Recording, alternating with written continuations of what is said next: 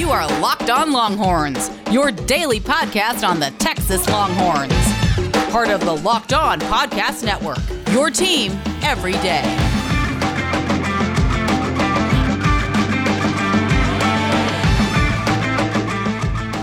All right, welcome to the Football Friday edition of the Locked On Longhorns podcast. At least Football Friday one more time before the 2021 season gets here. I'm your host, Patrick Kahn. Follow me on Twitter at PatSportsGuy. Locked On Horns on Twitter is the best way to reach me. Joining me today, my former co-host is Cammie Ann Griffin. She's joining the show with us. She'll be joining every Friday as we talk all the big stories around the 40 acres. Cammie, first off, thanks for joining, and congratulations on being named the site editor of Longhorns Wire. I know you worked hard for it. I know you're excited about it, so I appreciate you hopping on every Friday to talk some Texas Longhorns with me.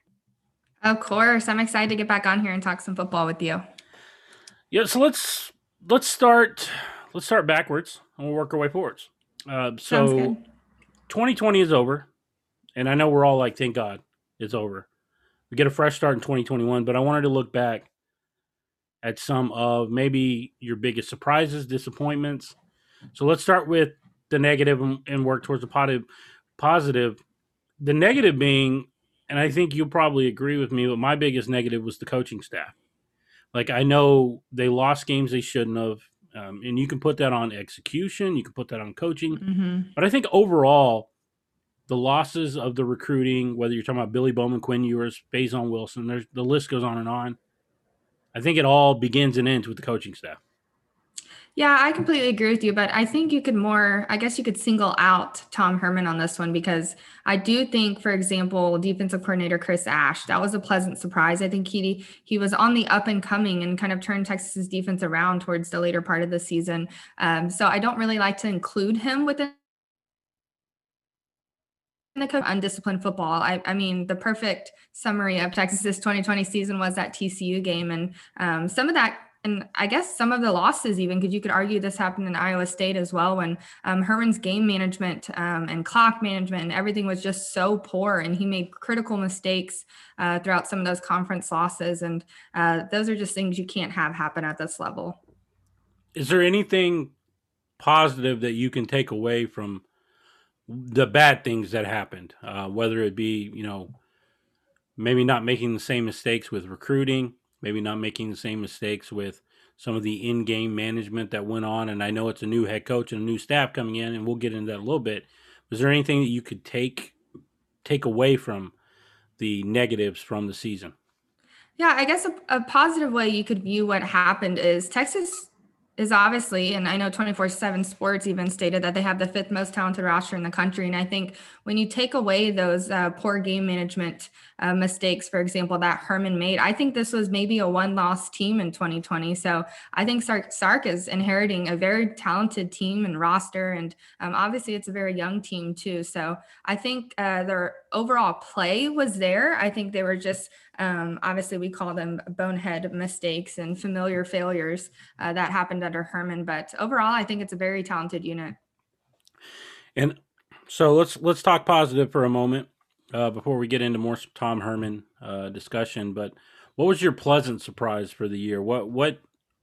Who is somebody that you looked at and said, okay, he made his mark, and we can now count on that and what he learned going into 2021?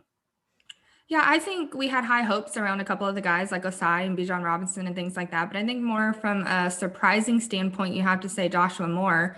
He emerged obviously as Texas's leading receiver, and I can't wait to see him under Sark. We saw what he was able to do with Devonta Smith over there. So I think he's going to probably have a breakout year. And you can basically say he had a breakout year in 2020 because no one was truly expecting that. All the hype was kind of centered around Brennan Eagles, and then Joshua Moore just comes out of nowhere and steals all that hype. So I think he's going to be Texas' leading receiver again next season, and I have high hopes for him. I would have to lean on defensively. I think the pleasant surprise was DeMarvion Overshown. The fact that he had to make that switch to linebacker, under the guidance of Chris Ash, who convinced him along with Coleman Hutzler, who kind of helped develop him. But, towards the back half of the year, kind of like you said, like towards the back end, Ash's unit got a lot better. And I think a lot of that had to do with kind of the emergence of a DeMarvion Overshown and what he was able to do on the field from that linebacker position. Yeah, I agree. And it's kind of incredible what he's been able to do after switching positions. But I think he really is going to be an NFL caliber linebacker and probably potentially a first or second round pick in a year or two. So on the topic of Tom Herman, obviously it's kind of like beating a dead horse, but being that this is the 2020 review segment of the show, I wanted to ask you, at what point in the season did you look back, now that he is gone, at what point did you look and go, that was the day that Tom Herman was actually fired? That was the moment when it was over for him, no matter what he did the rest of the season. Ooh, okay. So I think probably the coaching, I wouldn't say search, but I think the uncertainty surrounding his future in Austin began during the TCU game. I mean, I was right behind the bench when Chris Del Conte was down on the field and the fans were just screaming at Tom Herman. They couldn't believe the way he called that game, how many penalties there were, that they lost to TCU, that there were that many errors throughout that game. So I think that's kind of when the uncertainty started. But I think when they lost back-to-back conference games, including that Oklahoma game, especially when we kept harping that Oklahoma this was a year to beat them, kind of. So they were having a down year, inexperienced quarterback, back-to-back losses is kind of when his future in Austin was basically done. Yeah, I point to the moment that Billy Bowman and Quinn Ewers said adios. That was for me. There were two things, and I think Hookem.com, which is Austin American Statesman writer, had said there were two things that Tom Herman could not do. He could not lose Quinn Ewers, and he could not lose to Oklahoma because of, like you said, it was a down year. And even halfway through that game, they benched Spencer Rattler. Things are looking good for Texas. It's looking like they're going to take over. And it never came to fruition. So for me, when those two guys said I'm out, and the fact that Billy Bowman said I'm out and I'm going across the Red River, obviously there's some ties there with his girlfriend being a top softball prospect going to Oklahoma. That could have something to do with it too. But for as long as we can remember, it was Jatavion Sanders, Billy Bowman. They were like, teammates in high school, and they were coming to Texas together, and losing him and Quinn Ewers and subsequently losing a lot of other guys because of it. I think that's really where it started for Tom Herman as far as being out the door. Yeah, I think the mass exodus, what we called it, with that recruiting downfall, played a huge security. And I think it was just too many little things to overcome. Obviously, he wasn't producing on the field at high, I guess, obviously there's high expectations at Texas. And obviously he wasn't winning a Big 12 title while he was there. But we also had his leadership come into question. I know Del Conte mentioned that a lot, how he was leading this team and those players. I know the eyes of Texas, the recruiting downfalls, lack of production, the player development was a big one. I know even players have been vocal about that. A lot of recruits were going elsewhere because of that lack of player development. So I think it was a lot of little things that he wasn't able to overcome.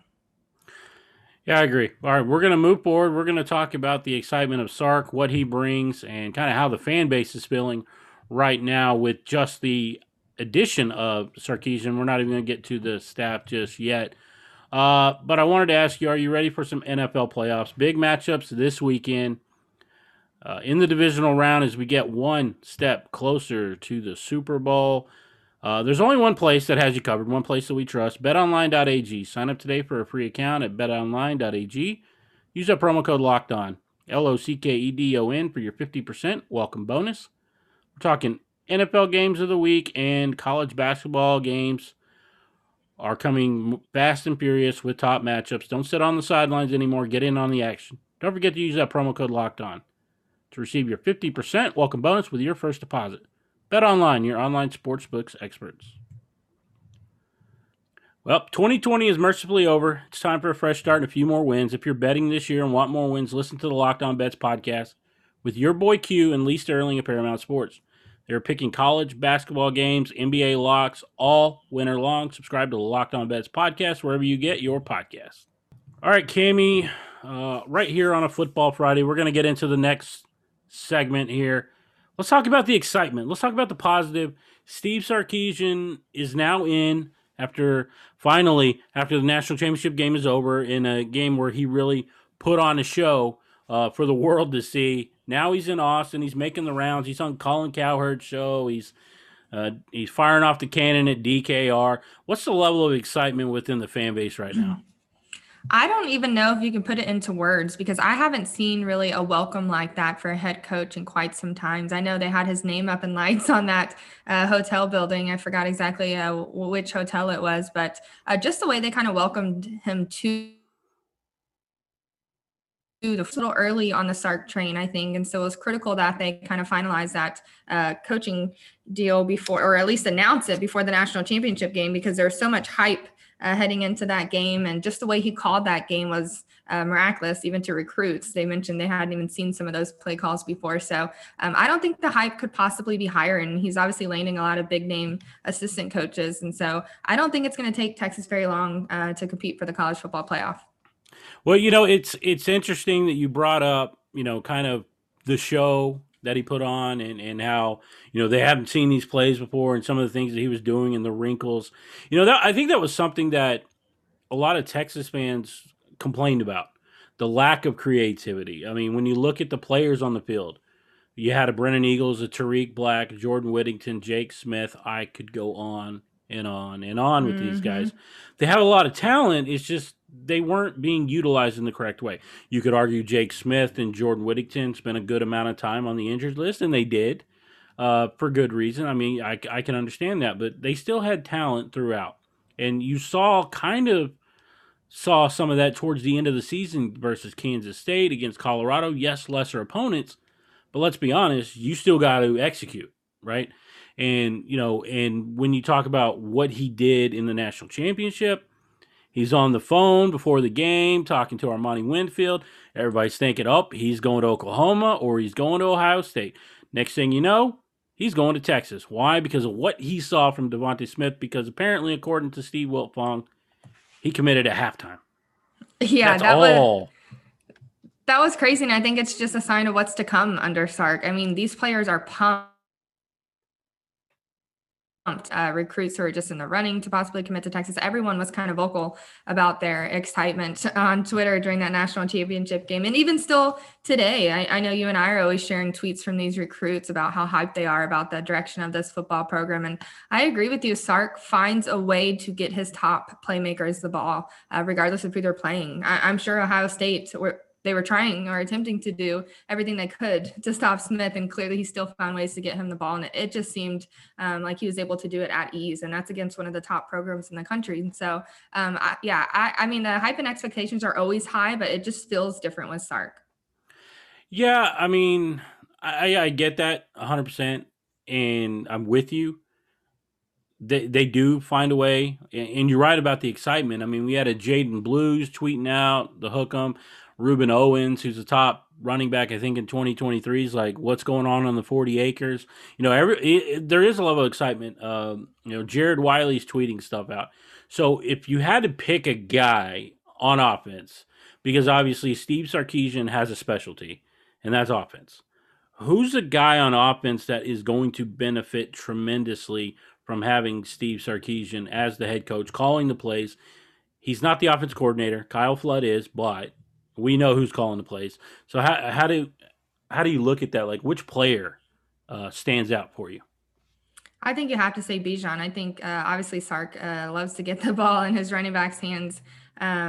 And I think that's both as a rusher and a pass catcher with Bijan. I think he's obviously very talented, and he's kind of your all-around back. I'm most looking forward to him. He's probably going to be a Heisman contender next season.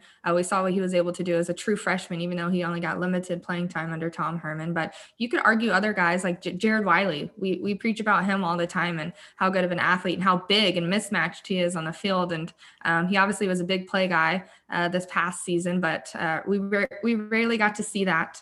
And so I think whoever kind of wins that battle in the slot between Jake Smith and Jordan Whittington, or whether Sark has them on the field at the same time, I think both of them are going to be very successful under this offense.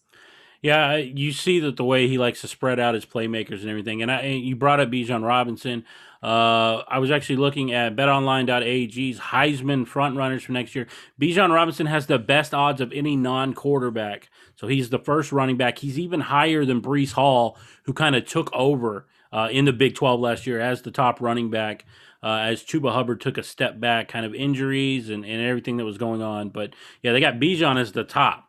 He has I think it was plus or minus 800 better than Breece Hall, so that's gonna be interesting. But you're right, a Jared Wiley, is a guy that I really think it's gonna help. But I'm gonna tell you what. I think whichever quarterback wins this battle, it helps them tremendously because the thing is between Hudson Card, Casey Thompson, say what you want to say, both 4-star quarterbacks, dual threats can do a lot of things. You look at what he did at Alabama. Mac Jones, nobody was talking about Mac Jones. We're talking about a 3-star quarterback. He turned him into a household name. He turned him into a Heisman front runner. He finished, top 3, losing out to his, teammate. But I think it speaks volumes to him. And really, when you look at it, let's just talk about just the quarterback play, how he makes it easier.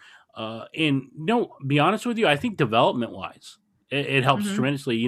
Development is something that we harped on week in and week out. It seemed like when you were doing the podcast with me, where's the development? Where's the progression? And, I love Sam Ehlinger. Don't get me wrong. I'm also kind of glad he's leaving for the simple fact that I didn't see any progression with him. It felt like a flat line throughout his entire tenure. There were ups, there were peaks, but the valleys were just as big. And it just felt like there was a level of regression. So getting a new quarterback in there is maybe more of a passer, less of a thrower, I think is going to benefit this offense tremendously. Yeah, I'm really looking forward to this quarterback battle between Hudson Card and Casey Thompson. And I really think it's going to come down to, because he doesn't really, Sark doesn't really use the quarterback in the way that Herman was, like the power running and all that stuff. And I think probably who's going to win that battle is who's more accurate in the air. And obviously we haven't seen enough of either of them. We saw a glimpse of Casey Thompson, but he only threw 10 passes in the Alamo Bowl. So that's not a big sample size. So I think it's going to come down to whoever is more accurate in the pocket. And so, I mean, I guess I would lean towards Card in that sense, but Casey obviously has one foot in the door already. So it's going to be tough to kind of, I don't know, I guess win that job. But I don't know. I don't think you can go wrong with either of those guys. Yeah, and we're going to get into the staff like A.J. Milwee, who's coming in, Alabama analyst. He's going to become the quarterback coach. He's going to get to coach those guys along with Kyle Flood. And Steve Sarkisian is going to have his hand all over it because he's the quarterback guru. But let's get into that staff in just a moment. I just want to tell you, March Madness is a few months away, and the future of the NBA is on display right now. Get a head start on next year's draft analysis by subscribing to the Chad Ford's NBA Big Board podcast. Draft guru Chad Ford has his first Big Board of the year out with profiles of Cade Cunningham, Jalen Suggs, Evan Mobley, and even more. But don't forget, keep your eye on Greg Brown and Kai Jones. Those are two guys that are going to make some moves in the coming week. Subscribe to Chad Ford's NBA Big Board podcast wherever you get your podcasts. All right, so let's get into the fun part of the conversation here. We've talked about Herman. We've talked about the bad things. We've talked about the excitement level. And I guess as Coach Sarkisian's making the rounds, we have yet to see Sark after dark. If you know what I'm talking about, all of his tweets coming out after it gets dark, going big game hunting, trying to get those top recruits. Let's talk about the coaching staff. Obviously, we've already brought up one name. We've talked about Kyle Flood. We've talked about the quarterback coach and A.J. Milwee. But I think on Thursday, we got the news that was kind of hinted about, but it was kind of back and forth. We didn't know. Jeff Banks is coming to join Steve Sarkisian. So are we officially the University of Alabama at Austin, or is it roll horns? Cammie, you got to help me out here. I don't know what's going on. I like roll horns, but yeah, like you mentioned, Banks was a big one for him. He's obviously going to be a special teams coordinator and tight ends coach. And I don't even know if that's what he's best at. He's obviously one of the best recruiters too in the country. And so that was just a major hire. And a lot of people thought just by his social media activity that he was going to return to Alabama. And so I don't know if it was something that just was finalized recently, or if it was more money involved. Obviously, he has a pretty decent contract for an assistant coach here at Texas. So yeah, that was huge. And I think obviously what I just thought about, it shows how much these coaches respect Sark too. And they see his potential and what he can build here in Austin to follow him here. And so I think that's a great sign of what's to come. Jeff Banks is a guy who was at A&M, was a top recruit. He recruited very heavily in the South Texas area, Houston, that area, which is an area that Texas has been pretty prevalent in. But he was doing the same thing for Alabama. And if you go and look at his list of recruits, if you look at his recruiting profile on 24/7, there's a lot of Texas talent. I mean, it was a lot of Texas talent. And I think going down towards the Houston area, continuing to go there, because if you remember, Jeff Banks is the guy that flipped Jalen Milroe. He went in to Katy to get him. So I still think they're going to be looking down there. Cam Newberry is a guy, played at the same high school as Samuel Cosme. Guess what? He's probably going to be on top of the list because of Jeff Banks, because of Kyle Flood. Those are kind of the two main hires. Defensively, when you look at the staff, on the ones that we know, who are you most excited about, coming into Austin to be kind of the defensive coach? You have Bo Davis, you have Joseph Terry from Notre Dame, and then you have former Texas Longhorn safety Blake Gideon, who will be coaching the safeties. Obviously, we don't know who the defense coordinator is yet. We don't know who's going to coach linebackers. But when you look at that, how do you feel about it? I think overall, on both sides of the ball, I think my favorite was probably Kyle Flood. I think the offensive line needed a lot of improvement and obviously was lacking in the recruiting game. So that's a major upgrade, in my opinion, over Herb Hand. My favorite on the defensive side, I'd probably have to say Bo Davis, just because he was pretty successful here under Mack Brown, I think from 2011 to 2013. So I thought that was a great hire to be able to sway him away from the Detroit Lions. And so he's probably my favorite on the defensive side, but I'm very curious to see who they hire for defensive coordinator. Yeah, when you look at, I think Blake Gideon is a coach that I think isn't getting enough publicity. Because the reason why I say that is, he may not be the biggest name coaching wise, but you talk about a guy who was he was a 2-star prospect when he came to Texas. He was a 4-year starter, made it to the NFL, and he was one of the up and coming special teams guys over at Ole Miss. And I'm not surprised that he's coming, because Sarkisian's best friend is Lane Kiffin, who was at Ole Miss. So, I mean, it's not a surprise that he's getting Gideon to come to Texas. But, I think that's an underrated hire, really, when you look at it. Bo Davis, monster hire for me. Top recruiter, or one of the top recruiters when he was in college before going to the NFL. But you also have to look at the fact that the last time that he was coaching for Texas, he produced 2 in the same season, 10-plus sacks defenders. Texas hasn't had a single one since he left in 2013 when Mack Brown was let go or walked away from the game. And so I think when you look at that hire, for me, I circle that one a lot. I mean, because I think offensively you're good, but who's going to step up on defense? And I really look at Bo Davis in that one. Yeah, I agree with you. And I think that's telling both to what Davis is capable of and the struggles on the defensive side for the Longhorns over the past, decade or so. So, I'm looking forward to these new hires. I think Sark is filling out his staff fairly nicely. Yeah, he absolutely is. I think, and once they get a better idea or finalize anyway, they got work to do, because the 2021 recruiting class is still yet to be filled. There's still some spots that they've got to figure out. I don't know if interior offensive lineman is a spot they're going to look at.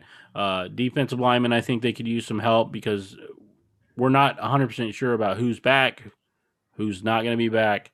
There's always movement. It's interesting. And I think before Herman was relieved of duties, he talked about the recruiting class and said there was 9 spots left. So there's 9 spots that we know of that need to be filled. And we'll kind of see, how it plays out. Are they transfers? Are they recruits? We'll get into more of that. I want to thank Cammie for jumping on the show. She will be with us each and every Friday talking Texas Longhorn sports. Tune in on Monday. I'm going to have a recap of Kansas State basketball at the Frank Irwin Center, 7 o'clock on Saturday. So we'll check out that game as they try to bounce back after the loss to Texas Tech. Make sure you're following Cami at Longhorns Wire, at Cami and G on Twitter. But that's going to do it for us. I'll see you on Monday. Hook 'em.